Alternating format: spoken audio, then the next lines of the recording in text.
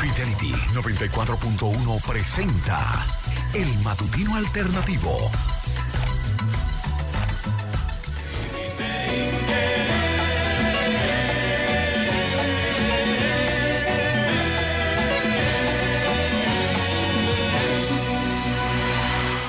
Días ahí haciendo punto en otros son Tony Croato. Eso es una joya realmente. Buenos días a todas las personas que están en sintonía con el Matutino Alternativo aquí, fuera de aquí, alrededor del mundo. Esos escuchas que de verdad, a pesar del cambio de hora, amanecen con nosotros y luego nos siguen en el canal de YouTube, a través de las redes y todo eso. Hoy es 8 de noviembre y faltan 53 días para que termine el año. Dejen esa angustia. ¿Cómo es que decía? Ya el lenguaje cambia todo el tiempo. Dejen ese coro. Ya son otras las expresiones. Hoy es día de San Godofredo. ¿Quién se llama Godofredo? Vamos, claro, siempre aparece. Un día como hoy, el presidente Manuel Jiménez designa al patricio Francisco Sánchez comandante de armas o jefe militar de la ciudad de Santo Domingo. En el 1885, Cesáreo Guillermo, expresidente de la República, se suicida luego de ser acorralado en Azua por fuerzas del gobierno que lo perseguían. Mira, cuando el suicidio de don Antonio Guzmán, se hablaba del caso de Cesáreo Guillermo, pero la diferencia es que él no se quitó la vida como siendo presidente de la República, sino expresidente de la República. Sí, detallitos. Recordábamos hace unos días la muerte de Florinda Soriano Muñoz, mamá Tingó. Hoy recordamos su nacimiento en el 1921 en la comunidad de Villa Mella. También recordamos el nacimiento de Roque Antonio Adames Rodríguez, hijo único de Francisco Antonio Adames Ureña y María del Carmen Rodríguez, obispo de la diócesis de Santiago y uno de los mentores de la Pontificia Universidad Católica Madre y Maestra. Personaje, Roque Adames, sí, más cerca de la tierra que del cielo. Bueno, sí, él vivió ahí alejado, pero claro, los sobrinos compensan. En el 1962, las autoridades informan que los dirigentes del Movimiento Popular Dominicano, César Rojas, Máximo López Molina, revelaron que su organización tenía planes de causar daños a la propiedad pública y privada. En el 1971 fue asaltada la sucursal del Royal Bank of Canada en Naco. 1971. Aquello fue, bueno, Jimmy todavía era muy muchacho, pero Jimmy, Hungría, ha estado ligado al sector banquero, ¿no? Y él debe recordar, eso fue en el Royal Bank of Canada, que quedaba en Plaza Naco. De la acción se responsabiliza a Mauri Germán Aristi, a Virgilio Perdomo Pérez, Ulises Cerón Polanco, La Chuta, Harry Jiménez y Plinio Matos Moquete. Nos recuerda a Jordi Masalle que hoy es el Día Mundial del Urbanismo. Gracias, Jordi, por la información. Me imagino que en latido urbano se hablará del día, además. Ángel Chan Aquino revela que el secretario de las Fuerzas Armadas, Francisco Javier Rivera Caminero, advirtió a Héctor García Godoy que si el expresidente Juan Bosch retornaba al país, era hombre muerto. Claro, Jimmy, exacto. Donde estaban reservas, ahí estaba el Royal Bank.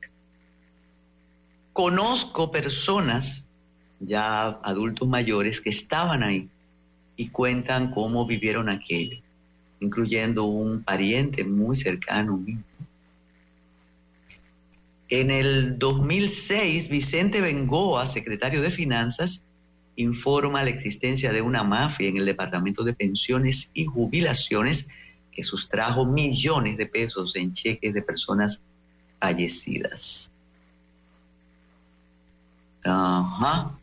El periodista y escritor Bonaparte Gotró Piñeiro revela que, oigan esto, por si ustedes no lo supieron, pero él lo reveló hace unos años, revela que José Miguel Soto Jiménez estaba listo, era entonces coronel, cuando la denuncia que hace Cabito, estaba listo para lanzar una rebelión armada contra el gobierno de Joaquín Balaguer en el 94, cuando desconocieron el triunfo de José Francisco Peña Gómez.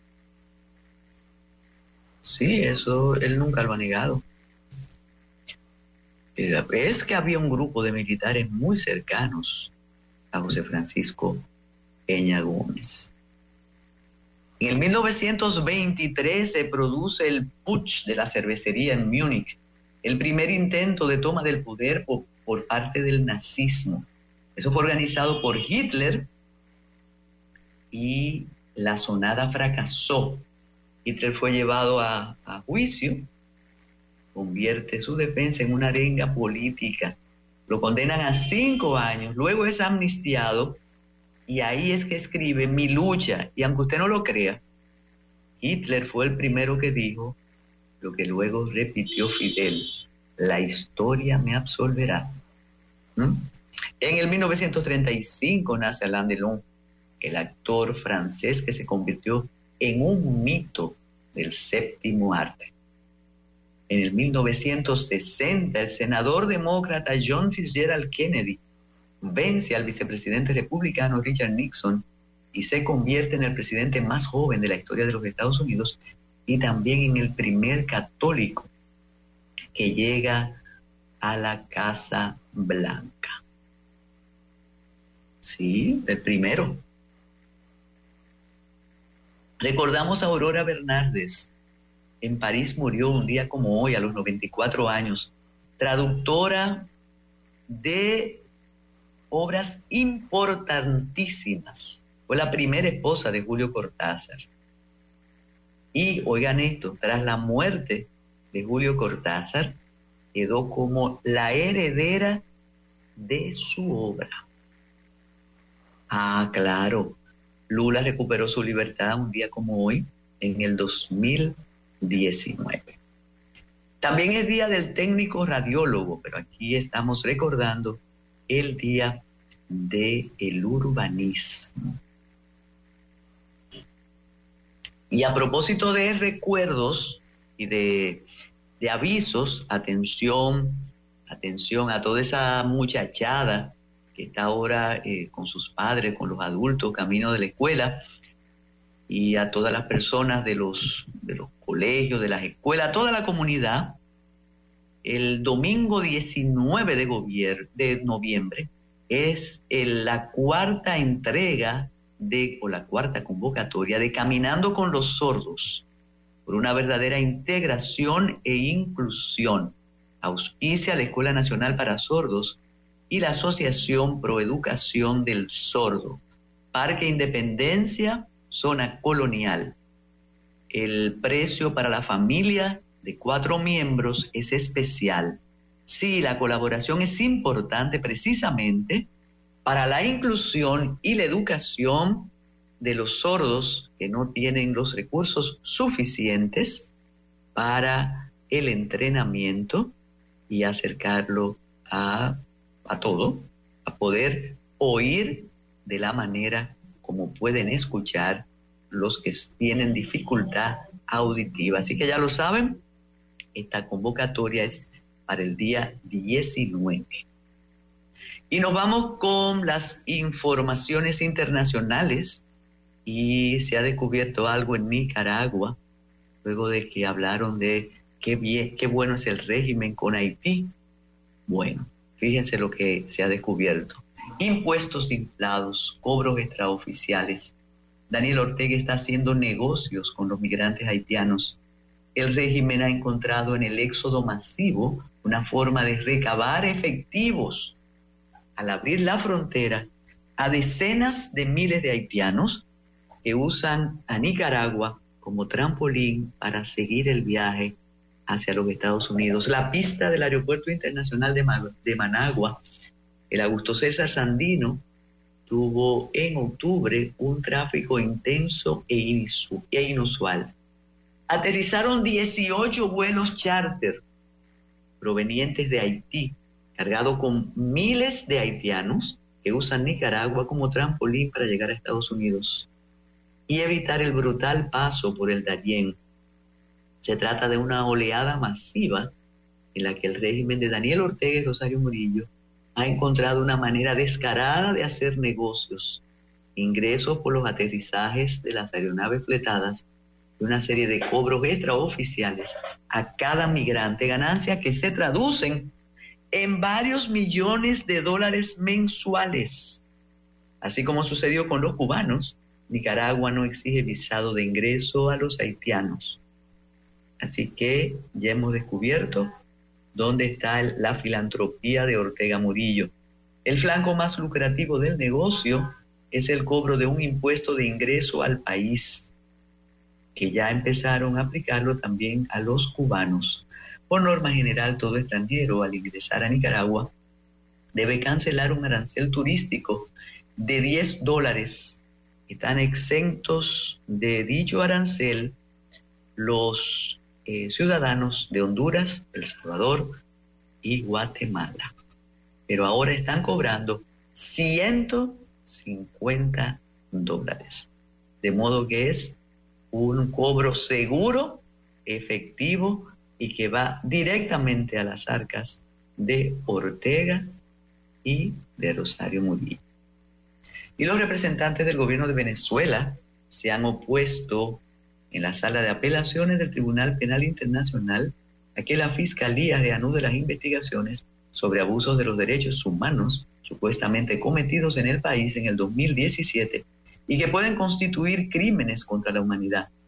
Alegan no haber recibido información por parte del fiscal Karim Khan sobre los delitos perpetrados durante las protestas que se produjeron entre abril y julio y que causaron más de un centenar de muertos. Paridad, aborto, objeción de conciencia, las dudas y ambigüedades de la nueva constitución chilena. Las mujeres podrían definir el futuro constitucional de Chile, según la última encuesta dada a conocer el domingo, mientras el 53% de las chilenas ya tienen decidido rechazar la propuesta de constitución, solo un 27% sostiene que votará por su aprobación. Es una foto del momento que puede cambiar en las 5 semanas que restan para el plebiscito del próximo 17 de diciembre, pero esa es la predicción. Hay varios puntos polémicos que explican por qué las mujeres sienten especial desafección con la Carta Fundamental. Uno de los principales tiene que ver con el derecho a la vida de quien está por nacer. La Constitución que rige actualmente en Chile lo define como el derecho de la vida del que está por nacer, y es en esa diferencia de pronombre donde se ha fijado la batalla feminista. Para el oficialismo, la nueva frase podría colisionar con la ley de interrupción voluntaria del embarazo en 3 causales.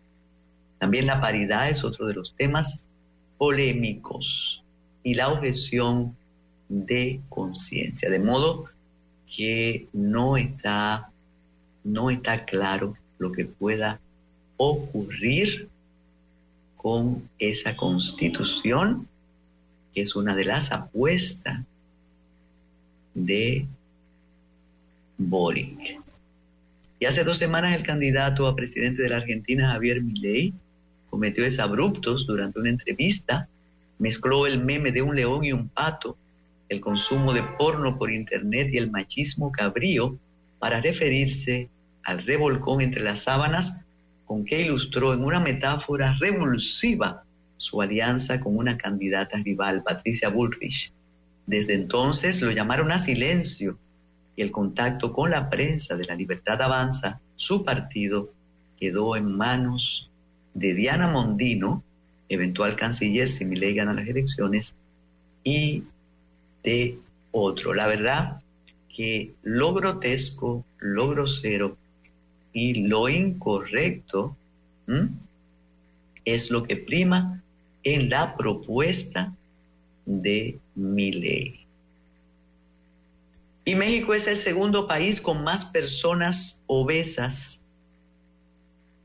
En México, de la región, sí, 4 de cada 10 personas mayores de 15 años son obesas.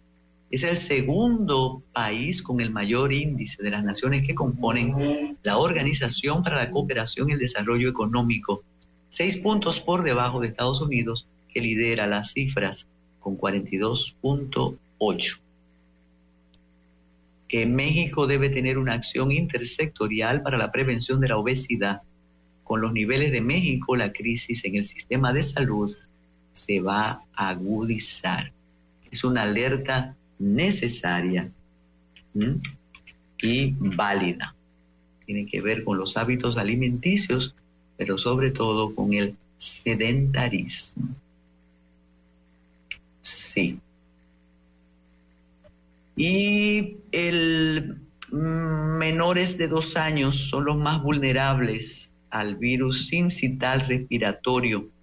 Los pediatras explican que los síntomas son iguales a los de todos los virus respiratorios, pero los niños de 2 años son altamente vulnerables al virus. Los síntomas, explicaron, son iguales, pero la fiebre, la dificultad para respirar es mayor en los niños. Siguen los contagios sin control eficiente.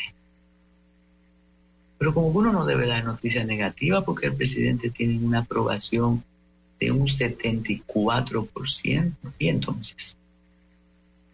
Bueno, y Carlos III pronunció ayer su primer discurso como rey, por primera vez como monarca. Pronunció ayer martes su primer discurso de rey, en el que el gobierno conservador de Rishi Sunak trató de presentar una visión a largo plazo con la intención de ganar votos.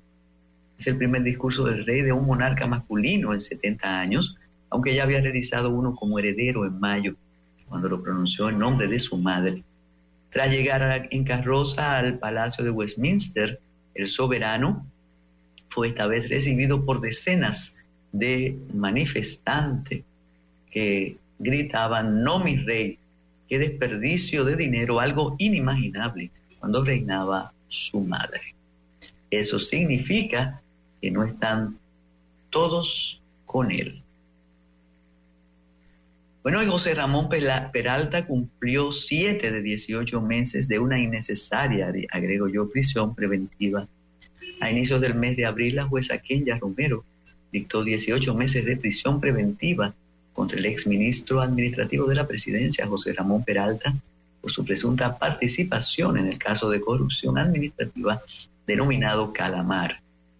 Peralta, quien ocupó ese cargo durante 8 años de la presidencia de Danilo Medina, es acusado junto a otros imputados de utilizar 11 instituciones con las que gestionaba expropiaciones irregulares de terrenos y el cobro ilegal para la campaña. 7 meses después, tras varios intentos y aplazamientos de audiencia, la jueza Analí Florimón varió la medida de coerción a Peralta de prisión preventiva por una garantía de 4.5 millones de pesos, impedimento de salida y presentación periódica. Lo que debió ser desde el principio, en un país donde personas con sentencias condenatorias encima de sus hombros hacen vida absolutamente normal. Sí, esos mismos, los de Odebrecht. Y el fraude de Costa Dorada, esa es la nueva sorpresa que tenemos. Todo marchaba bien hasta el 2013, cuando los propietarios de Costa Dorada fueron a verificar sus empresas para hacer algunos cambios y se dieron cuenta que las empresas estaban a nombre de otras personas. Busquen eso, que de verdad es interesante, muy interesante. Cómo se confabularon muchas instituciones del Estado para legitimar el fraude. Algunos dicen que es el mismo estilo de Bahía de las Águilas. Y como dijimos, el presidente Abinader tiene una aceptación, pónganle 100 y ya, sí. Si las elecciones fueran hoy, no habría necesidad de segunda vuelta, dice Galo, porque el presidente tiene un 55.2% de los votos. El sondeo establece que Abinader se impondrá. Leonel Fernández obtuvo un 27.4% y Abel Martínez un 13.5%. A la interrogante de quién cree que ganará las elecciones presidenciales, independientemente de por quién votaría, el escenario de mayo 2024 coloca a Abinader con un 58.3%, a Fernández con un 23.1% y a Martínez con un 9.8%. Igual, si hubiera segunda vuelta, también el presidente gana y por mucho. Y el gobierno considera una provocación lo que pasó ayer en la frontera. El incidente lo protagonizó un grupo de haitianos que penetró a territorio dominicano para obstaculizar el patrullaje del ejército en la carretera del lado oeste de la verja perimetral. No es perimetral, como dice Jimmy. Por cierto, entonces había un hoyo en la verja. Bueno, el gobierno dominicano considera esta acción como una provocación con el objetivo de generar un conflicto de consecuencias imprevisibles que solo conseguirá agravar las relaciones entre ambos países. Exigimos que las autoridades detengan esa violación. ¿Cuáles son las autoridades del otro lado? Para establecer la actual frontera entre República Dominicana y Haití, se colocaron 311 pirámides de cemento. Todas esas pirámides están marcadas con el número y el país donde están ubicadas.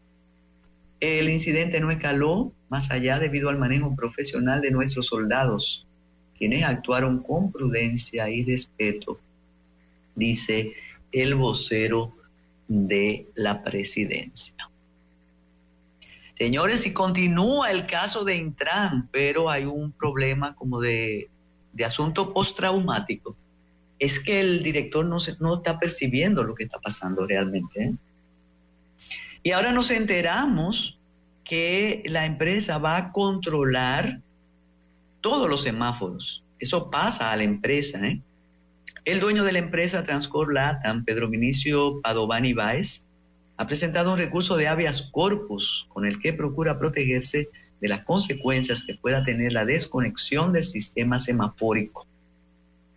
Transcor Latam es la empresa que ganó la licitación para la contratación de la modernización, supervisión y gestión de la red semafórica del Gran Santo Domingo.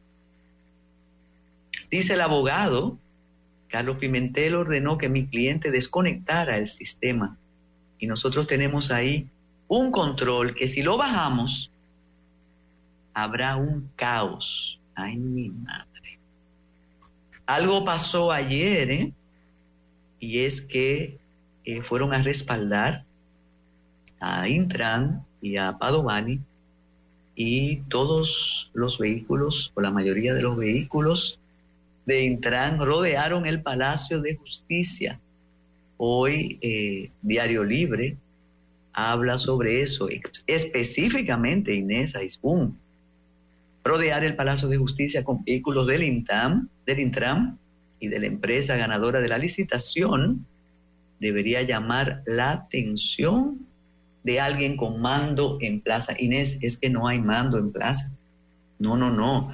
Esto se ha ido de las manos hace un tiempecito, pero insisto, con el caso de Intran, me parece que no se está dando cuenta Hugo Veras de lo que está ocurriendo, ¿eh? Y ya esto es fiambre, pero el presidente Luis Abinader suspendió a la directora del Acuario Nacional y destituyó al director del Consejo Nacional de Promoción y Apoyo a la Micro, Pequeña y Mediana Empresa. Sí, es suspensión de la del Acuario. Sí, hay unos detalles ahí no agradables. Bueno, y hoy esperamos a Francisco Lapuble Segura con su Más que Deportes, a Liliana con sus Finanzas con Café. Y sí, si nos llevamos de lo que dicen las redes, nos ponemos a opinar, y el miedo que hay a hablar, señores. Ayer, con motivo triste de la despedida de Raúl Pérez Peña, tuve la oportunidad de coincidir con personas muy apreciadas, con amistad de hace 30, 40 años. Y me llama muchísimo la atención el cuidado para hablar que tienen esas personas. ¿Qué es lo que nos está pasando? Eso es un tema importante, y qué bueno que por lo menos aquí podemos hablar sin miedo. Vamos a hacer la pausa. Escuchas el matutino alternativo.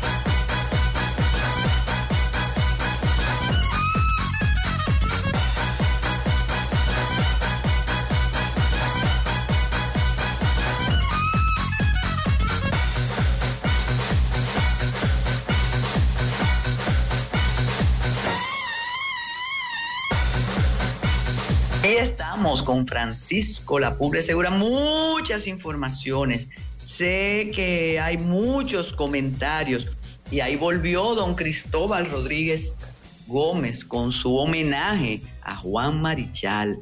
La verdad que cuando ustedes mezclan amor por el deporte con amor por las leyes, amor por la comunicación, eso da un trío estupendo, y hay pasión en todo. Bienvenido, don Francisco Lapuble Segura, adelante.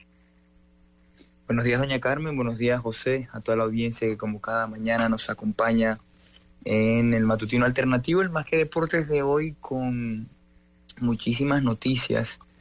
El feriado de la Constitución hizo que se acumularan comentarios, pero como siempre en esta época del año, la agenda deportiva la marca todo lo que está pasando en el campeonato de béisbol otoño-invernal 2023-2024 de la República Dominicana, que en esta versión está dedicado a doña Ofalia Morillo. ¿Usted está bien, doña Carmen?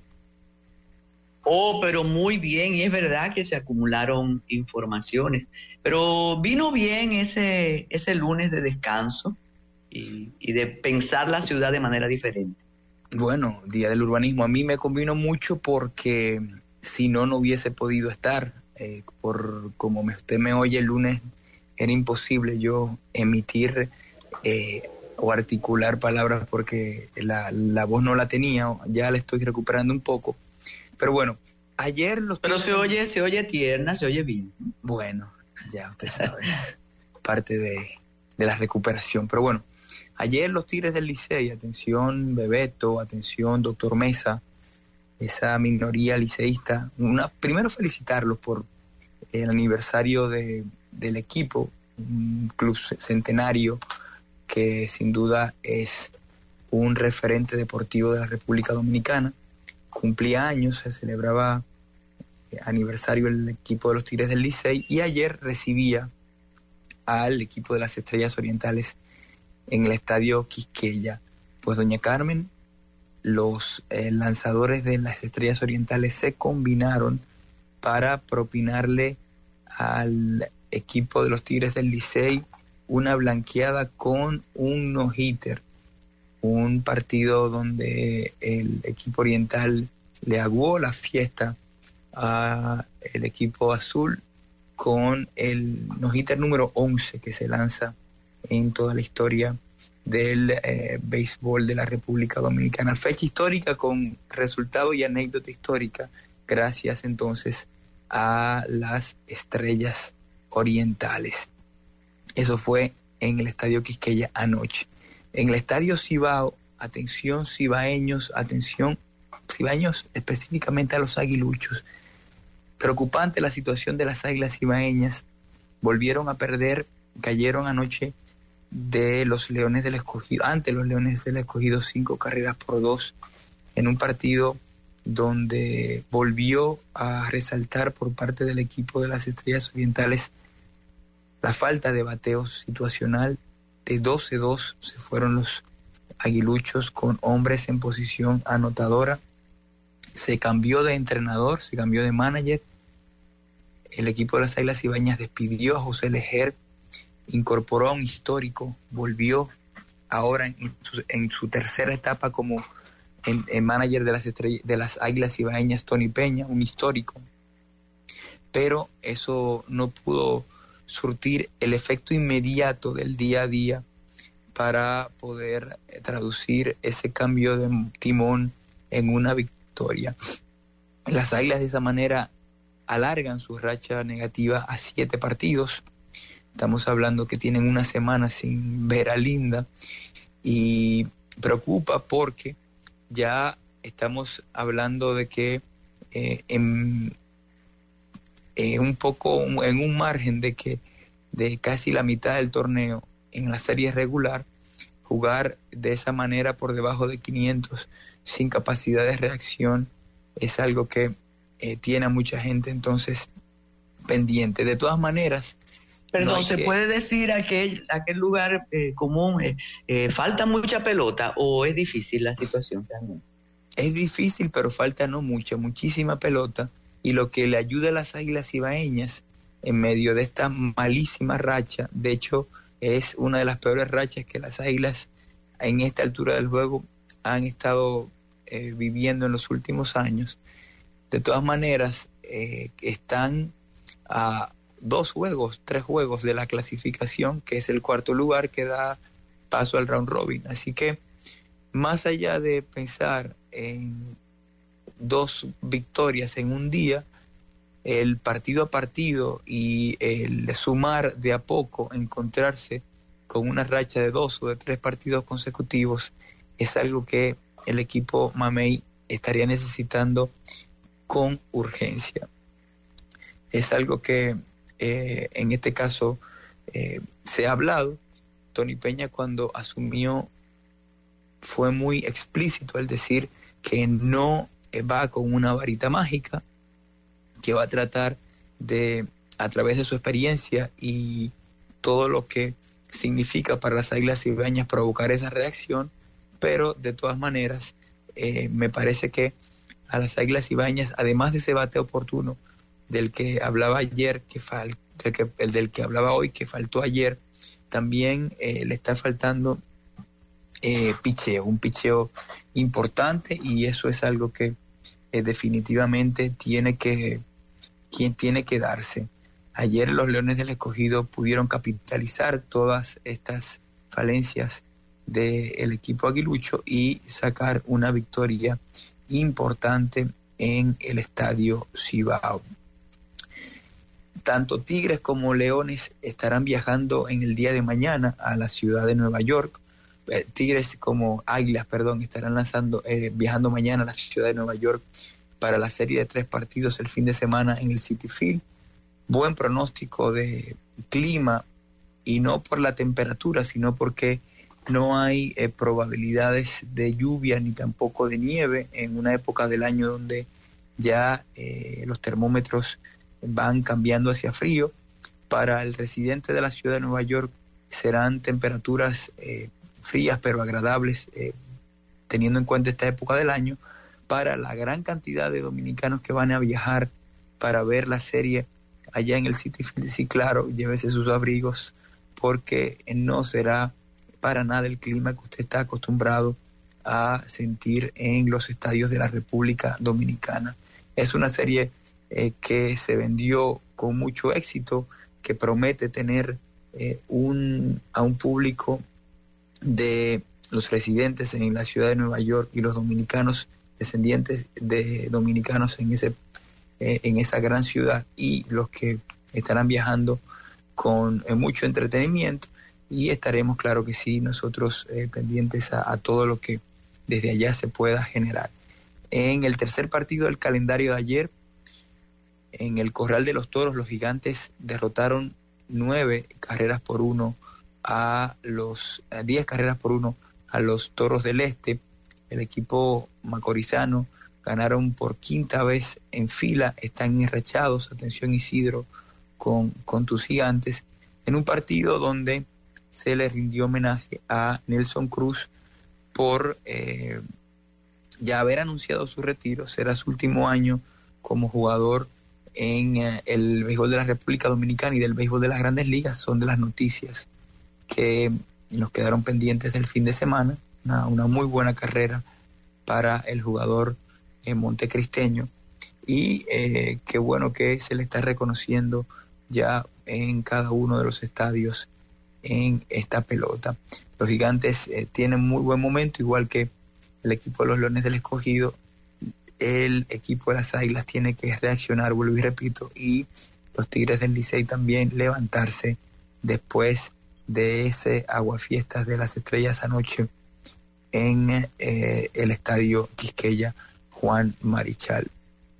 Hoy, en el marco de nuestro calendario, habrán partidos ya asignados. Estamos hablando de la jornada de este miércoles 8 a las 7 en el estadio Julián Javier. Los Tigres estarán visitando a los Gigantes. Las Águilas irán a la Romana a las 7:30 para enfrentarse a los Toros, y en Santo Domingo las Estrellas se quedan para jugar,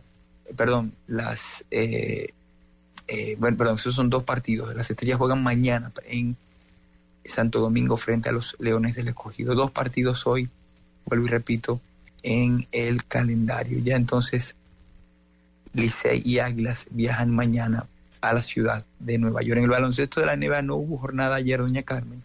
Fue día de elecciones en los Estados Unidos, elecciones para diferentes cargos públicos, estatales, municipales, y de esa manera entonces la liga no tuvo partidos en el calendario. Sí, se está hablando mucho de la serie que se estará jugando en la Ciudad de México entre los Orlando Magic y el equipo de Atlanta. Vuelven las principales ligas de los Estados Unidos, en este caso el baloncesto, a celebrar partidos oficiales en la Ciudad de México, una ciudad que desde hace mucho tiempo está trabajando para conseguir una franquicia, ya sea de béisbol, de baloncesto o de fútbol americano, en esa ciudad. Lo hace Toronto, lo ha hecho Vancouver, lo han hecho otras ciudades también, Montreal en su momento, de Canadá, con tener franquicia de ligas de los Estados Unidos en esas ciudades. Creo que Ciudad de México hace mucho tiempo que se ha ganado por el nivel de compromiso, por la gran fanaticada y cómo se identifican los mexicanos con el deporte, y además de que la Ciudad de México es una ciudad que, en cuanto a infraestructura deportiva y capacidad logística para organizar eventos, no tiene nada que envidiarle a ninguna ciudad de los Estados Unidos. Así que Orlando y Atlanta estarán jugando en la Ciudad de México. El calendario de partidos para este miércoles, partidos que estarán iniciando esta noche en Charlotte. El equipo de los Wizards estará enfrentando al equipo de los Hornets. También hay partidos en digamos, todos los lados en los Estados Unidos. Utah estará enfrentándose a Indiana, Boston se mide al equipo de Filadelfia, partido interesante ese de Boston y Filadelfia. Los Clippers estarán visitando a Brooklyn, San Antonio se mide a los Knicks, Phoenix a los Chicago Bulls, los Lakers se enfrentan a los Houston Rockets, Miami estará visitando a el equipo de los Grizzlies, el equipo de Detroit se enfrenta a Milwaukee, los Pelicans de Nueva Orleans estarán en Minnesota para enfrentarse a los Timberwolves de Karl Towns, los Cleveland Cavaliers se enfrentan al Oklahoma City Thunder, los Raptors de Toronto se estarán enfrentando a los Dallas Mavericks, y los últimos dos partidos de la jornada a las 11 de la noche, el equipo de los Warriors se enfrenta a los Denver Nuggets y Portland estará enfrentando a Sacramento. Esa es la actividad en el baloncesto de la NBA. Hubo Champions ayer, perdió el Barça en Hamburgo contra el Shakhtar de Donetsk 1-0. En Dortmund el equipo del Borussia derrotó 2-0 al Newcastle United. El Milan dio una sorpresa derrotando 2-1 al Paris Saint-Germain. Muy buen partido del equipo italiano con goles de Rafael Leao y de Olivier Giroud. Sacó esos 3 puntos para mantenerse en competencia en un grupo muy complicado. El Atlético de Madrid venció 6-0 en casa a los escoceses del Glasgow Celtic. El Porto se impuso 2-0 al equipo de Lamberes. La Lazio derrotó 1-0 al Feyenoord de Rotterdam. El actual campeón, el Manchester City, venció 3-0 en casa a los suizos del Young Boys. Erling Haaland en ese partido anotó 2 goles. Y el equipo del Leipzig derrotó 2-1 al Estrella Roja de Belgrado. Hoy sigue entonces la fecha de esta semana en Champions. Partidos a las 12:45, Napoli contra Unión Berlín en el Maradona. En San Sebastián la Real Sociedad recibe al Benfica. Lindo partido ese entre portugueses y vascos.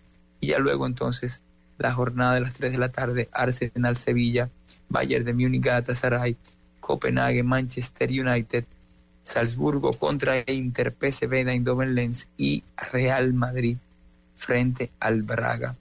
El horario que les dije fue el horario del este de los Estados Unidos. En el este de los Estados Unidos y en Canadá cambió la hora. Esos partidos no son a las 12:45 hora de Santo Domingo, son a la 1:45, y los del grueso de la tarde, en vez de las 3, van a ser a las 4 de la tarde. Esa es la principal información que tenemos para hoy. Recordar que el próximo viernes en la Pontificia Universidad Católica Madre y Maestra se estará celebrando la primera jornada de Derecho del Deporte desde las 9 de la mañana hasta las 4 de la tarde, 3 paneles y una conferencia magistral a cargo del jurista español Antonio Roca Lomar, y paneles con destacados juristas de la República Dominicana. Estaremos compartiendo allá muchas, digamos, opiniones, debates, conversaciones en unos coloquios interesantes sobre las principales problemáticas de el derecho del deporte y de la estructura del sistema deportivo nacional en ese día. Así que los esperamos por allá. Yo estoy viajando, doña Carmen, a Santo Domingo en la noche de hoy, y bueno, estaremos entonces allá compartiendo con toda esa comunidad jurídica interesada y entusiasta en esa rama del derecho que cada día gana personas para el estudio, y que es tan necesaria para poder organizar jurídicamente todo lo que representa el deporte en una sociedad. Mire, es importante que usted diga cómo se accede a esa actividad académica, deportiva y de derecho del deporte, y que es gratuita, porque nos preguntan cada vez que volvemos a convocar. Es gratuita, ¿eh? Sí, la asistencia es totalmente gratis. Para la participación en esta jornada se pueden inscribir en las redes sociales de la Pontificia Universidad Católica Madre y Maestra en Instagram y también en X, el ex Twitter, también en el Instagram del Comité de la Facultad de Derecho de la Pontificia Universidad Católica Madre y Maestra. Hay un código QR, usted accede ahí, llena el formulario. Si no, puede directamente registrarse a partir de las 8:30 de la mañana el próximo viernes en esa en situ, en la misma universidad. La actividad va a ser en el auditorio del recinto Santo Tomás de Aquino, en el edificio A2, en la avenida Abraham Lincoln, esquina Bolívar. Bueno, Francisco, y con viaje pendiente y un poco de gripe, no quiero detenerlo mucho, pero hay algo que yo sé que se va a solucionar, como pasa con todo aquí en nuestro país. Pero hoy aparece un reportaje de Juan Mercado en el periódico El Día, hablando de cómo el atletismo en República Dominicana triunfa en medio de la miseria, pero no solo eso, sino que señala algo que usted conoce muy bien, yo también, es el deterioro de las pistas en el Centro Olímpico. Pero cuando vamos a Palacio y cuando felicitan a nuestros atletas, eso como que es un sujeto omitido y no se menciona, y tal como dice el reportaje, eso se arreglará y tal, pero la verdad que cada día que pasa es ruinoso el estado de las pistas y como que no miramos para allá. Entonces son detalles que no que arruinan la fiesta, pero que naturalmente tenemos que señalarlo, ¿no? Sí, señalarlo y ponerlo en perspectiva, doña Carmen. Imagínense usted si con esas condiciones sacamos y desarrollamos atletas como Marilady Paulino, que es campeona del mundo, y cómo el atletismo hoy día vive su mejor momento en muchos años a nivel internacional. Creo que es válida la acotación. El reclamo es totalmente genuino porque es una realidad que está a ojos de todos. Y digo ojos de todos porque las instalaciones deportivas son de uso público en muchos casos, y el atleta de alto rendimiento lamentablemente no tiene en nuestro país, específicamente en el de atletismo, esa infraestructura que le permita entrenar en nuestro país en las condiciones que su nivel representa. Qué bueno que hay mecenazgos que ayudan a estos atletas a irse y a agotar en campos de entrenamiento, jornadas importantes donde las instalaciones deportivas sí están en alto nivel. Eso es algo a resaltar y que mitiga un poco esa falta de infraestructura que hemos hablado, pero desde hace mucho tiempo, doña Carmen, la existencia de instalaciones específicas para las élites de nuestro deporte son sumamente necesarias. Hace meses en Palacio Cristóbal Marte pudo comprometer al presidente para comprometer al presidente para la construcción y desarrollo de un centro específico para las selecciones de voleibol. Y fíjense todo lo que ha tenido que pasar en cuanto a éxito deportivo para que esto sea una realidad. Entonces yo creo que hacia allá tiene que ir el atletismo. Siempre lo he dicho, donde entrena Marilady, donde entrenan los muchachos del 4x400, donde entrena Arnaldo también, que fue el ganador de los 100 metros planos ahora en Santiago, deben ser pistas exclusivas para ellos, y que ya luego entonces el deporte recreativo cuente con otras infraestructuras.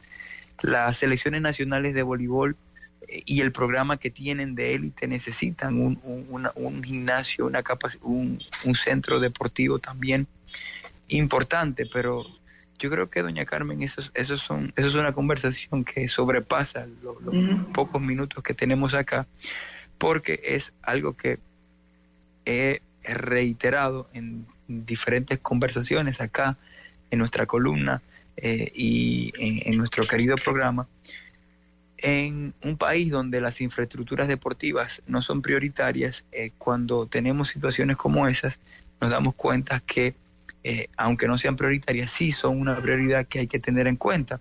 Hablaba yo con un abogado este fin de semana que trabaja para Major League Baseball en la ciudad de Nueva York, y les decía que lamentablemente en nuestro país ni siquiera los equipos de la pelota dominicana tienen instalaciones propias, centros de entrenamiento propios, no tienen instalaciones deportivas para entrenar. Dependen, no estamos hablando de los estadios, estamos hablando de predios deportivos como los tienen los equipos de grandes ligas.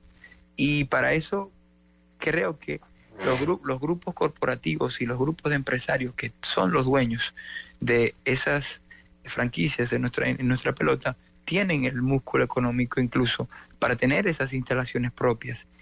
Imagínense ustedes si eso sucede, esa ausencia sucede en los equipos de nuestro béisbol profesional, que son los que más dinero generan en cuanto a industria del deporte, mucho menos va a poder ser posible en deportes que tienen una categoría de amateur o que no tienen una categoría de profesional que generen esos recursos. Entonces yo creo que ahí está el problema sobre la mesa, ahí está el reto, y ojalá que podamos en algún momento en los próximos años ir poniendo como prioridad esa instalación, esa estructura para nuestros atletas de élite, y de esa manera usted se va a dar cuenta que el desarrollo y los éxitos seguirán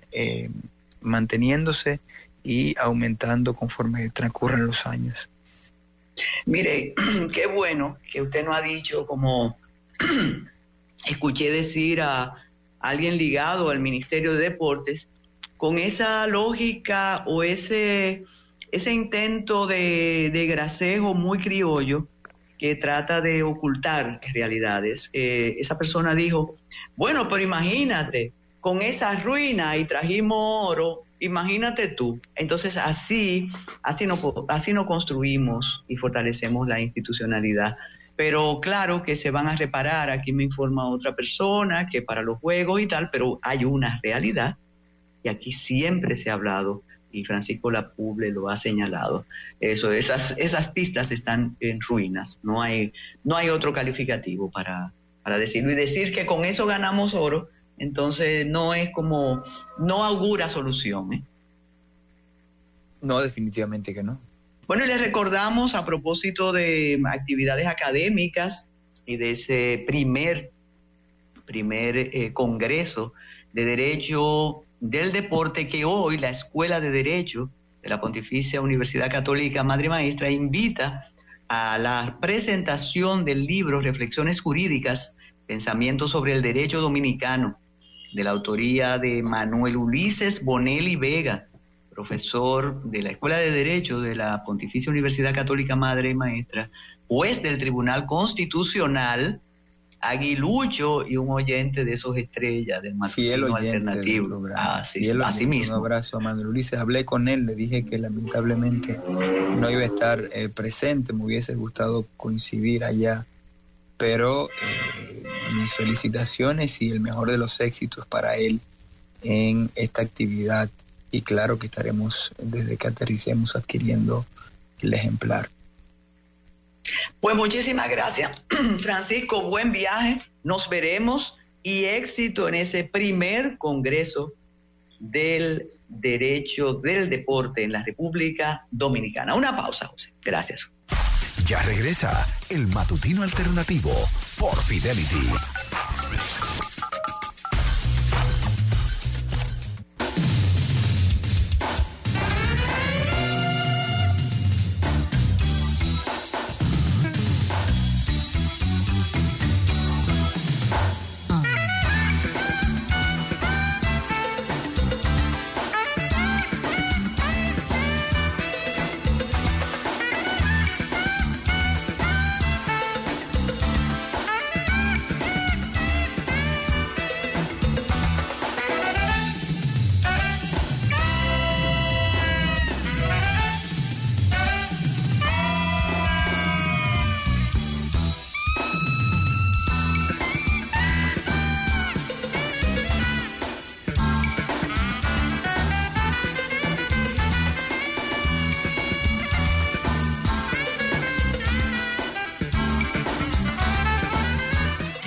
Así pasa el tiempo, así pasan las horas. Lo que hay que tratar es de vivir con intensidad cada uno de esos segundos, porque parece mentira, pero es verdad que hoy en Finanzas con Café, Liliana Rodríguez Álvarez nos va a recordar y va a analizar lo que pasó en el 2023.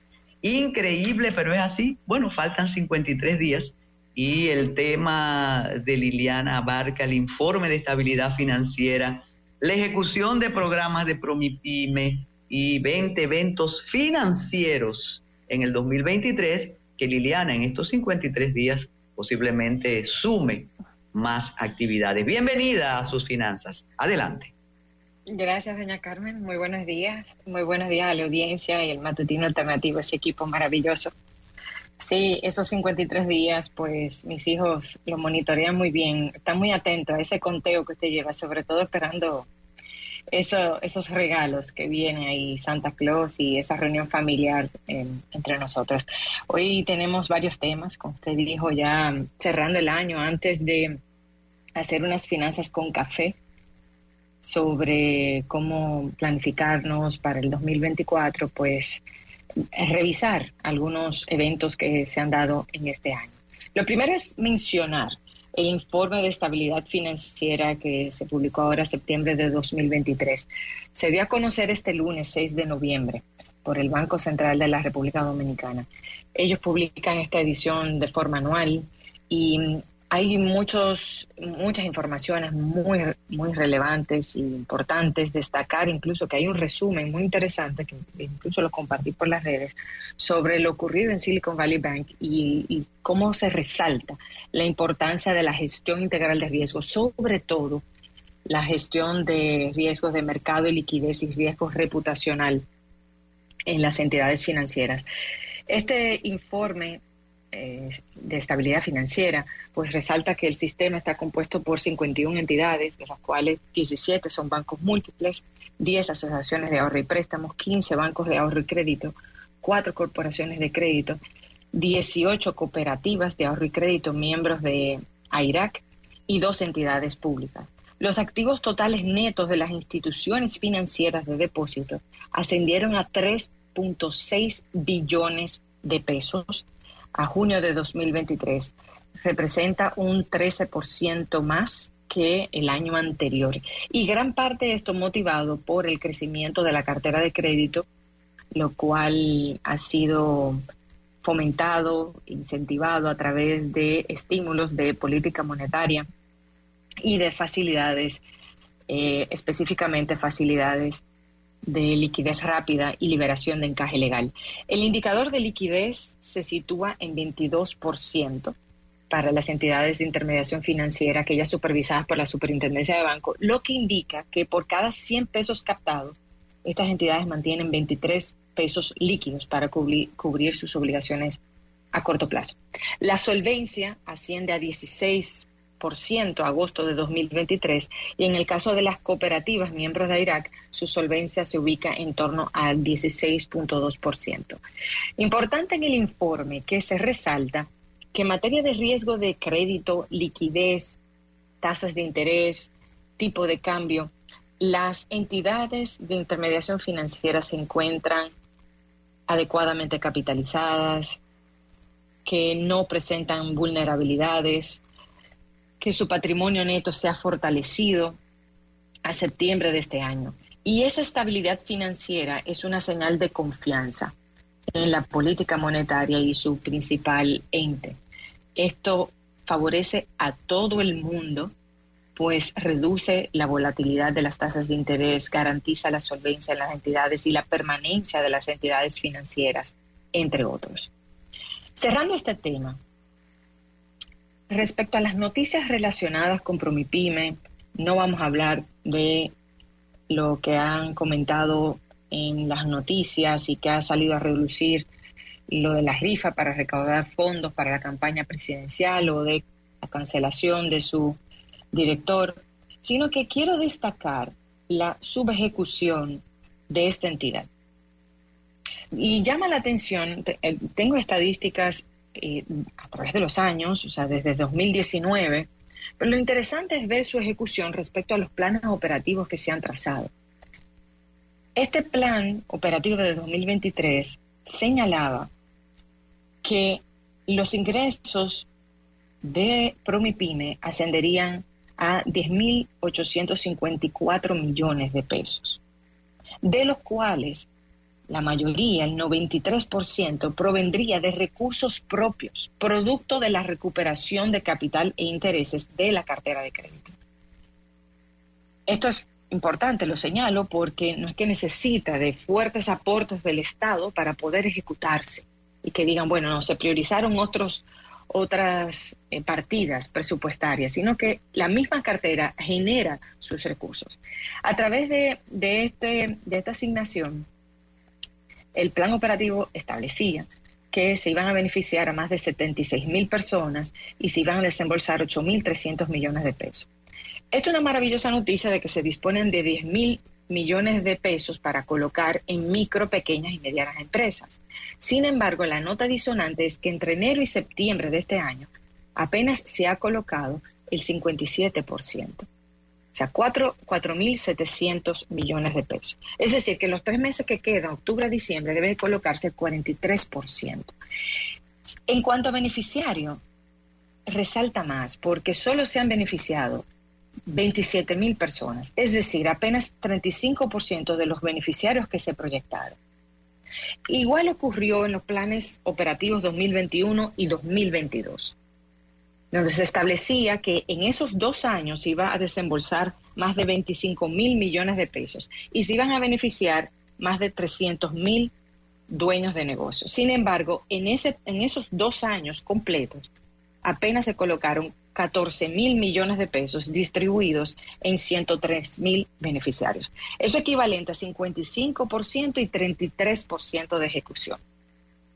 Entonces, resalto esto porque en un contexto en el que estamos, donde se han visto los indicadores de empleo, las acciones de Promipyme tenemos que enmarcarlas dentro del eje 3, objetivo 4 de la Estrategia Nacional de Desarrollo, y de hecho, así ha sido y así lo tienen establecido en su plan de este año también.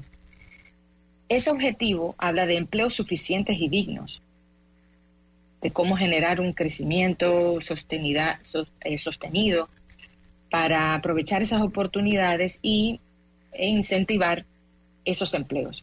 Entonces, esas actividades de Promipyme se enmarcan dentro de lo que se llaman políticas activas de empleo, que buscan reducir el desempleo estructural, su persistencia, estimular el emprendimiento, que por ejemplo en España eso es uno de los 6 ejes estratégicos de las políticas activas de empleo, y entonces ofrecerle condiciones favorables a las MIPYMES que les permita crecer. Lo traigo a colación porque más que aquellos 2 hechos que mencioné al inicio sobre Promipyme, lo que más me preocupa es saber qué ha pasado con esos más de 94.000 beneficiarios que recibían apoyo en el 2019, porque hay que ver dónde lo están obteniendo después del 2020, si están teniendo que acudir a préstamos informales o si ha implicado un retraso en el apoyo financiero y un efecto en su liquidez también y en sus inversiones.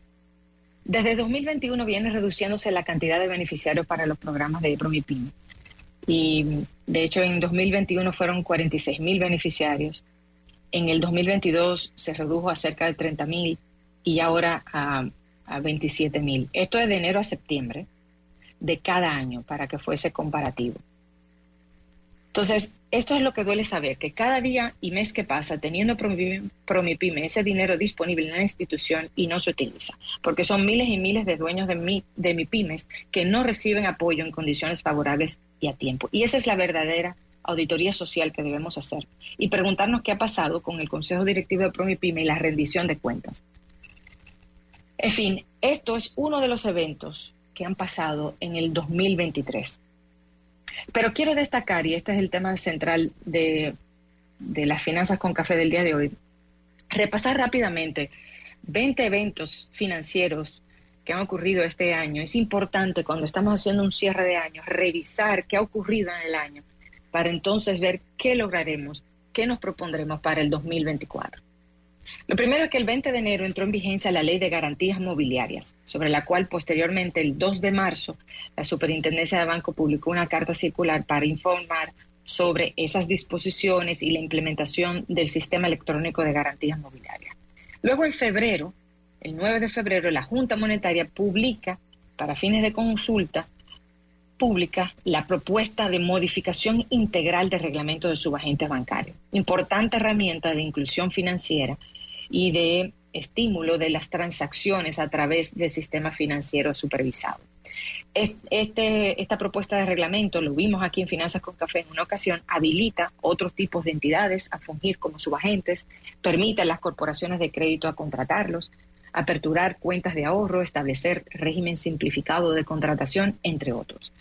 Ya en marzo se modifica la famosa circular 00514, que las entidades de intermediación financiera tienen que conocer muy bien, pues establece los plazos y los requerimientos de información para ellas someter solicitudes de autorización, no objeción y notificaciones a la Superintendencia de Bancos. Ese mismo mes, el 20 de marzo, el Banco Central de la República Dominicana inaugura la 9ª Semana Económica y Financiera, realizada en coordinación con la Fundación Internacional Child and Youth Finance International, en el que participaron más de 40 entidades y se puso a circular la guía para desarrollar habilidades económicas y financieras. En este mismo mes, el Banco BHD anunció una nueva estructura organizacional, pasando el señor ingeniero Molina Checar a presidir el Centro Financiero BHD y el señor Steven Puig a presidir el Banco BHD. Ya en el mes de mayo, la Superintendencia de Bancos emite la circular que establece el instructivo a seguir para realizar pruebas de estrés en las entidades supervisadas, hablando justamente de gestión integral de riesgos. El 11 de mayo, Quick, que es el banco es un banco múltiple que forma parte del Grupo Popular, presentó su modelo de servicios bancarios 100% digital bajo una nueva figura en el país, que es un neobanco. Y por último, en el 31 de mayo, el Banco Central de la República Dominicana, en su reunión de política monetaria de mayo de 2023, decidió reducir su tasa de interés de política monetaria, su TPM, en 50 puntos básicos, llevándolo de 8.5% a 8% anual, después de mantenerla invariable en 8.5% desde noviembre de 2022. Ya a partir de junio, vemos incluso ese cambio de estrategia de política monetaria. El 1 de junio, la Junta Monetaria dispuso la liberación de recursos del encaje legal por unos 34.000 millones, equivalente al 2% del pasivo sujeto a encaje legal, así también como la creación de una nueva facilidad de liquidez rápida por 60.000 millones con el objetivo de proveer liquidez adicional al sistema financiero y facilitar el financiamiento al sector privado. Este último monto, esos 60.000 millones, se ampliaron en 25.000 millones de pesos más el 19 de junio. El 3 de junio, después de varios meses de estímulo a la moneda dominicana y su apreciación, ahí nosotros vemos cómo con un tipo de cambio que se mantiene cercano al 54-1 entre marzo y mayo de 2023, la inflación interanual de la República Dominicana converge a su rango meta de 4% más menos 1%. El 26 de junio, el Banco de Reserva anuncia que la Reserva Federal le autorizó la apertura de una oficina de representación en Nueva York y otra en Miami, siendo el primer banco dominicano en abrir estas oficinas de representación en esas ciudades. Básicamente aquí, particularmente en República Dominicana, son entidades que no atienden clientes de forma directa, sino que buscan realizar contratos entre, sobre todo, sector privado y corporativo, contratos de financiamiento. El 2 de julio interviene la Cooperativa de Ahorro y Crédito Herrera, Coperrera, por irregularidades administrativas, cuyos principales directivos fueron apresados 3 meses después, acusados de un fraude estimado en 2.500 millones. Sus activos ascendían a 10.000 millones de pesos. El 28 de julio, el Banco Múltiple Activo Dominicano anunció su salida voluntaria del sistema financiero, acogiéndose al artículo 65, literal B, de la Ley Monetaria y Financiera número 18302, y quien tenía cerca de 1.700 millones de pesos en activo. Luego, el 14 de agosto, recordaremos todos, lo vimos en las noticias y le dimos mucho seguimiento, porque tristemente el 14 de agosto hubo una explosión en San Cristóbal que acabó con la vida de unas 40 personas. Esto afectó la sucursal y el personal del Banco de Reserva en esa localidad, y semanas después de esa fecha, la Asociación de Bancos Múltiples, antes Asociación de Bancos Comerciales, la ABA, anunció que evaluaría una serie de medidas para aliviar la carga de los clientes bancarios afectados por esta tragedia, haciendo renegociaciones, reestructuraciones, prórrogas para el pago de sus compromisos bancarios y también permitiéndoles acceder a tasas preferenciales. Ya vamos por el 15º evento del año. El 6 de septiembre el Grupo Popular adquiere GCS Internacional, que es una empresa dueña de las plataformas de servicio de pago conocidas como Te Pago y Te Presto, y de la red de subagentes bancarios Mi Punto. Ya en el mes de octubre, la ABA y el BHD anuncian un piloto que impulsaría la hipoteca digital en la República Dominicana. Esto busca facilitar que dominicanos y dominicanas en el extranjero puedan adquirir sus viviendas en el país, en la República Dominicana, mediante la firma de contratos de compra y venta y préstamos hipotecarios por canales digitales. El 11 de octubre, pues, se materializó la primera oferta pública de acciones por parte de una entidad financiera. Le tocó a Banco Promérica, quien emitió 5.5 millones de nuevas acciones preferidas. El 26 de octubre, pues, Ramón Báez Figueroa, que se encuentra bajo arresto domiciliario, inicia acciones judiciales contra el proceso de embargo y liquidación del caído Banco Baninter, que desató una crisis financiera, una de las crisis financieras más fuertes en los últimos años. Ya los últimos dos eventos a destacar es que el 2 de noviembre la Superintendencia de Bancos pone en vistas públicas la propuesta del instructivo de aplicación del reglamento de protección al usuario de los productos y servicios financieros. Esto con la finalidad de establecer los lineamientos, los requerimientos, procedimientos que deben aplicar las entidades de intermediación financieras y los intermediarios cambiarios para asegurar la protección al usuario. Son cerca de 100 páginas donde se resumen muchas de las acciones que algunas pues quedan aisladas, o sea, dispersadas en algunos documentos, y aquí se recoge todo y se amplía su alcance. Y por último, el 7 de noviembre, pues clientes de la Asociación Cibao de Ahorros y Préstamos, Banco Vimenca, Banco Popular y Banco Promérica habilitan sus servicios en Google Pay. Esto fue ayer, donde se anunció que quienes poseen tarjetas de crédito y débito con estas entidades y que tengan un teléfono Android podrán habilitarlas en Google Pay y pueden realizar sus transacciones sin necesidad de portar las tarjetas físicamente. Esto le da mayor conveniencia, mayor seguridad para no desprenderse de sus tarjetas físicas y mayor rapidez a la hora de realizar sus pagos. Vemos a través del recorrido del año que ha habido normativas que fortalecen el sistema, también ha habido otros avances a nivel de las fintechs, y lo que se evidencia es que se busca seguir y continuar desarrollando la parte de transaccionalidad en el sistema financiero. Ya lo que queda es que los resultados de la nueva encuesta de inclusión financiera, establecer acciones y estrategias específicas para garantizar que aquellos que forman parte del sistema financiero, que están haciendo esas transacciones, se mantengan activos en el sistema, haciendo sus ahorros, haciendo sus transacciones y que se le ofrezcan soluciones para que de ninguna forma se desvíen de este camino y se excluyan del sistema por X o Y razón. Esto es algo que tenemos que ver y que abordar más adelante en las finanzas con café. Esto es todo por hoy, doña Carmen. Con esta segunda parte recogemos esta segunda sesión que hemos hecho, o la primera que hicimos sobre un recorrido del sistema financiero dominicano en este siglo y el pasado, y esta es segunda entrega. Luego continuaremos. Gracias a usted, doña Carmen. Bueno, excelente, excelente.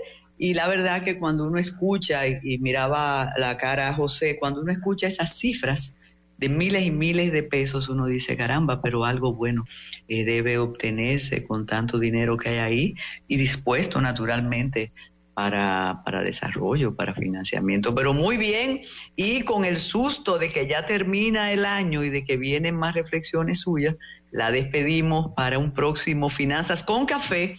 Y hay algo, pero no tiene usted que opinar, que surgió la semana pasada en el ambiente de finanzas, en el ambiente bancario, y ha sido una reaparición del banquero Bay Figueroa, hablando de los famosos 55,000 millones de Baninter.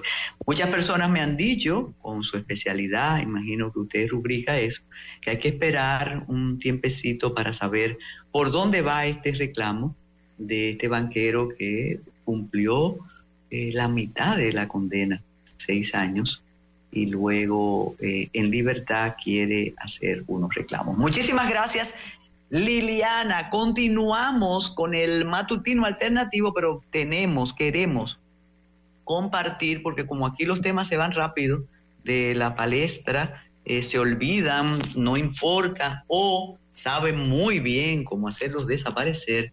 Queremos compartir con ustedes el trabajo de Inés Aispuno sobre rodeando el palacio.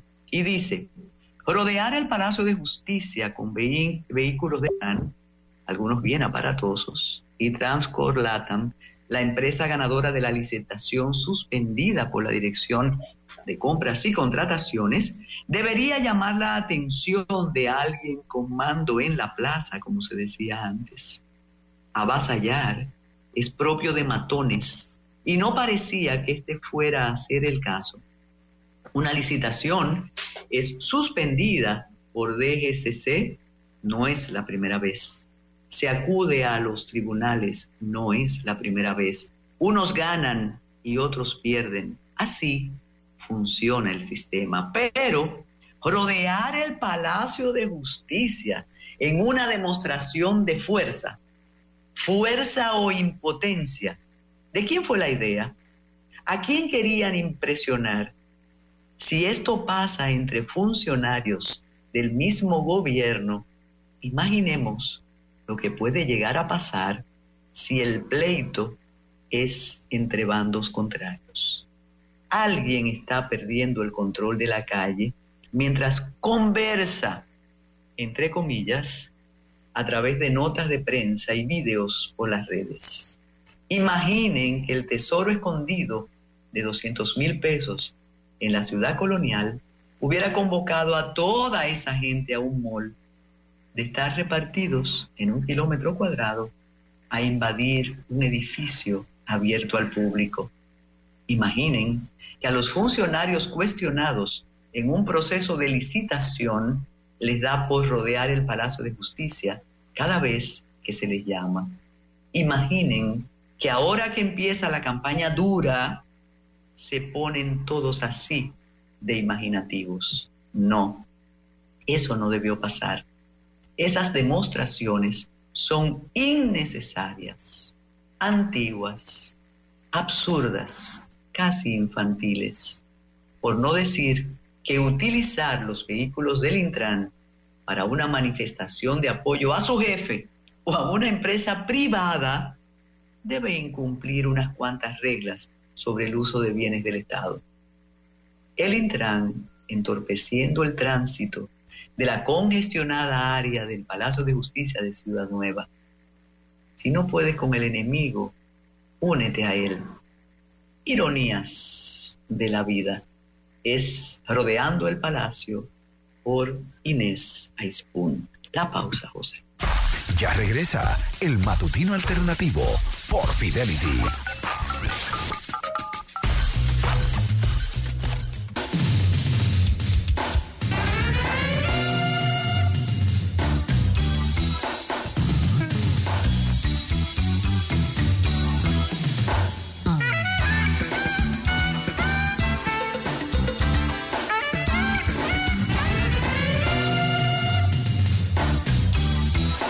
Entonces al páramo le agregamos el Intran, pero el Intran ya no es la vertiente de la incompetencia y de las tonterías que se viven hablando y cosas que se anuncian y luego te vienen con proyectos al 2027 y unos proyectos megamillonarios que tendremos que esperar y mientras tanto nos infartaremos en las intersecciones y en el tránsito diario, sino que ahora sucede que la Dirección General de Contrataciones Públicas toma una medida cautelar, que significa una medida provisional para suspender el proceso de adjudicación de unos semáforos inteligentes por una serie de irregularidades denunciadas por uno de los participantes. Y yo decía, pero esto es increíble. Cuando yo veo que el Intran de 162 preguntas, habían 78 preguntas claves que no respondió. Todas preguntas que el silencio lo único que podía producir era suspicacia. Y yo digo, pero ¿por qué no las contesta? Si hay que ser transparente y te están haciendo preguntas particulares. Y cosas que denuncia que me llamó la atención. Las especificaciones técnicas del producto parecían en el pliego de condiciones únicamente encajar al de uno de los oferentes. Es como que yo diga, para decirlo en lenguaje llano, para los que no manejan esos temas, Carmen Inver ofrece dulce de jalao, pero es la fórmula Carmen. Una pizca de limón, una pizca de coco mezclado con un poco de melaza, una receta, con la diferencia de que si fuesen cosas caseras, todos podríamos usar el componente. Pero en cosas técnicas como un semáforo inteligente, si yo tengo unas especificaciones de fabricación, sucede que el otro no necesariamente tiene esa. Entonces, si se diseña la base de licitación para que responda a esa especificación técnica, entonces la ganadora va a ser Carmen, porque solo ella tiene esa fórmula. Y entonces el cuestionamiento de uno de ellos es, pero usted ha diseñado la licitación para que necesariamente la gane esta empresa que está participando. Sucede también que dicen ellos que le han dado 1.300 millones a una empresa y que esa empresa es la que aparece solicitando el nombre de la nueva empresa que apenas con 7 meses de formada pretende participar en un proceso donde se exigían unas experiencias que aquí nadie tenía y que te lleva necesariamente a que solamente la pueda ganar una extranjera, entre otras cosas. Había el tema de las cámaras, por ejemplo, denuncian ellos que si había un número X de intersecciones y un número X de me parecen que eran los reguladores de tránsito, las cámaras tienen que ir, es uno por cámara, y decían si habían 44 o 100, no recuerdo el número, porque ustedes están exigiendo 1.400 cámaras, o sea, una superabundancia. Había una que me llamó muchísimo la atención. Ellos exigían un dron que vale $134,000. Sí, esa te la iba a recordar porque a mí esa me pareció tan descarada, pero nada, Hugo resuelve. Esa es maravillosa. O sea, tú tienes que comprar un dron de $134,000 para tú participar y no saber si te la va a ganar. Yo no sé qué poderes taumatúrgicos tenía el dron, pero tiene que ser algo interesante porque Hugo es un hombre muy formado en temas automovilísticos de alta gama y últimamente de tránsito. $134,000 en un dron. Y yo decía, ¿pero qué es lo que hace el dron? Yo leí eso varias veces buscando qué era lo que hacía. El dron no hace nada, Carmen. Al final del día, vino la cautelar. Mira, Carmen, si ese proceso tú lo escrutas y tú lo examinas, el Ministerio Público, ahí hay gente sometida. Porque todo parece estar armado de una manera que no es una manera lícita y que no va a conducir a nada bueno. No va a conducir. Hugo Veras haría bien en reformular ese proceso y evitar que estas cosas se consumen más adelante con una adjudicación que va a resultar cuestionada. Porque Hugo Veras debe saber que han habido muchas persecuciones, han habido mucha gente que ha pasado por las prisiones, muchas familias que han perdido la paz y el sueño, muchos hijos avergonzados, acosados en escuelas, y eso desata venganzas que van a venir después, que jamás deben promoverse, ni yo apruebo eso, pero esas cosas van a venir y algunos procesos van a ser escrutados. Entonces él aparece y lo veo en un tono y en una actitud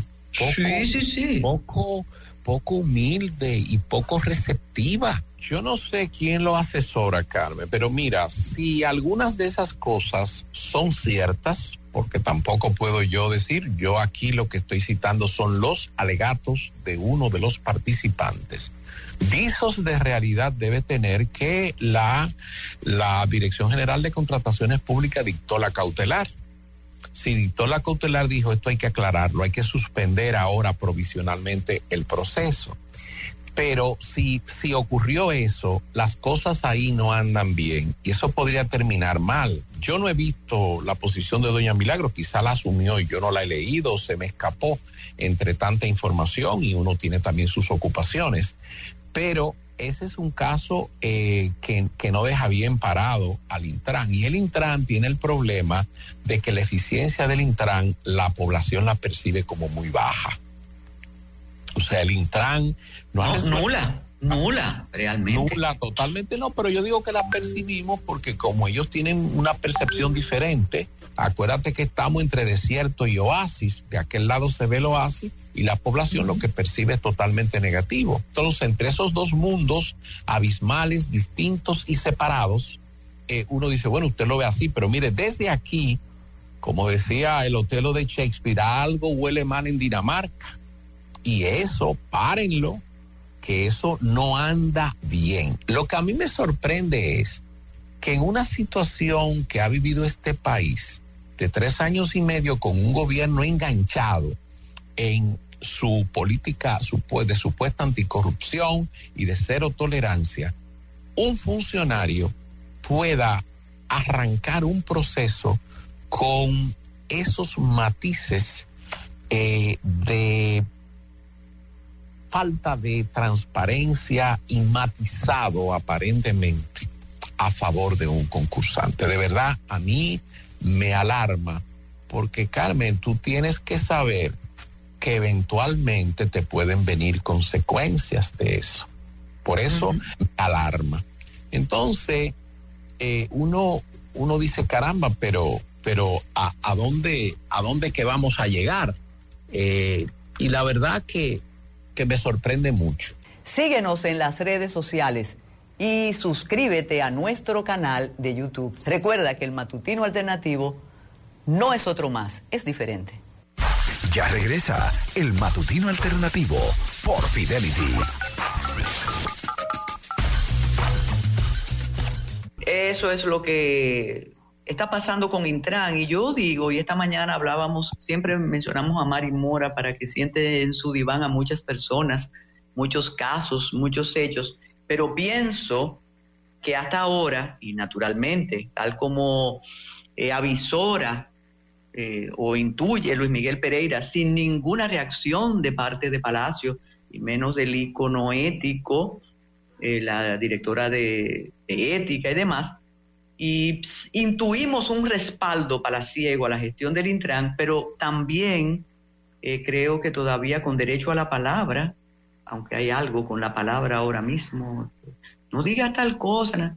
Yo pienso que el director de Intran no se no está percatando, no se está dando cuenta de lo que está ocurriendo, porque con todo lo que estamos diciendo en los medios, con todo lo que ha detectado una parte de su gobierno y de su gente, porque Hugo era también sociedad civil, como otro ícono de Palacio, que es el joven encargado de compras y contrataciones, con el respaldo de la sociedad civil partidista, que tampoco dice nada al respecto. Yo pienso que él no, con esos hallazgos, no se está percatando, a menos que su fuerza sea tan grande que eso siga sin ningún inconveniente.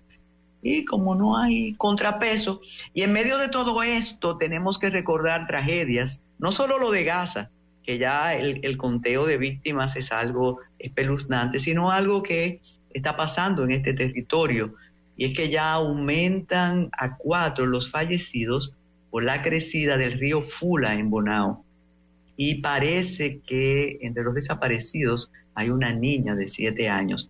Fue una crecida repentina la noche del martes, y esta mañana todavía están buscando a los desaparecidos. Se reportó la situación y fue realmente una conmoción en Bonao. Eso está pasando aquí, ahora. La crecida intempestiva del río Fula. Y otro detalle, señores, sí, eso pasó, es que intentaron entrar a territorio, o estaban en territorio nacional, un grupo de nacionales haitianos. Y al parecer el ejército actuó de una manera muy cauta para repeler esa embestida. Eso lo dijimos temprano, incluso volvimos a citar a Jimmy Hungría cuando dice que eso no es verja perimetral, pero atravesaron esa parte y ahí los pudieron repeler esa entrada. Y gracias, eso es lo bueno de tener reporteros en los municipios, amigos en los municipios. Ya se identificó a una de las jóvenes, o a una persona de las desaparecidas por la crecida del río Fula, y es una joven franco-macorizana.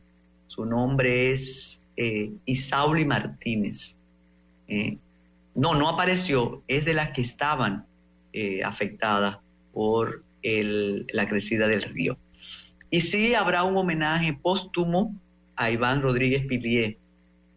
Sí, eso es hoy a las 2 de la tarde. Y para quienes nos gustan la historia del Trujillato, ayer apareció una reseña de Bernardo Vega sobre aquel percance de Trujillo cuando le pidió el divorcio a la temible españolita, a María Martínez.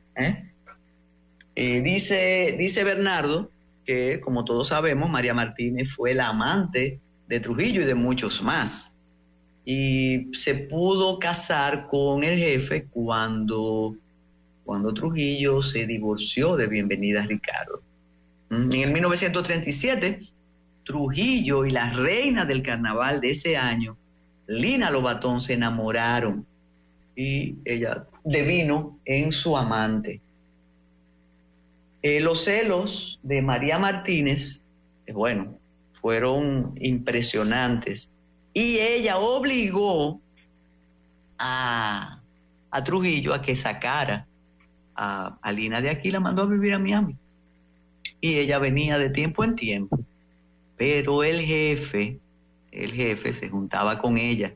Y recuerden las memorias de Lina, que decía que el único momento, Flor de Oro decía que el único momento que el jefe estaba contento y era él, era junto a Lina. Entonces, en el verano del 41, murió Colombina Pitaluga, la mamá de Lina. Y la prensa destacó su sepelio. Imagínense, la suegra putativa del jefe. Pero doña María se enfureció y le pidió el divorcio al jefe. Y la respuesta del dictador le fue dada por escrito. El divorcio jamás tuvo lugar y María Martínez siguió siendo la esposa y Lina la amante. Con Lina, Trujillo tuvo 2 hijos, nos recuerda Bernardo, que nacieron en el 38 y en el 40. Entonces, claro que le hubiera gustado ser la esposa de Trujillo. Lina era una mujer culta, inteligente, fue muy jovencita, secuestrada por el jefe, pero se enamoraron. Entonces, oiga la carta. María, estoy enterado de tus sentimientos inhumanos, hasta para con los muertos, para los que lloran la pérdida irreparable de sus deudos.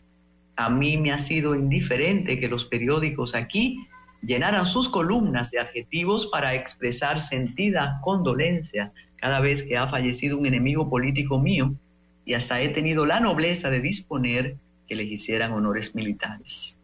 Estoy asombrado con tu actitud en el caso fatal de la viuda Lobatón. Terminado ese capítulo, para complacer tu petición no llamaré más por teléfono ni iré a esa.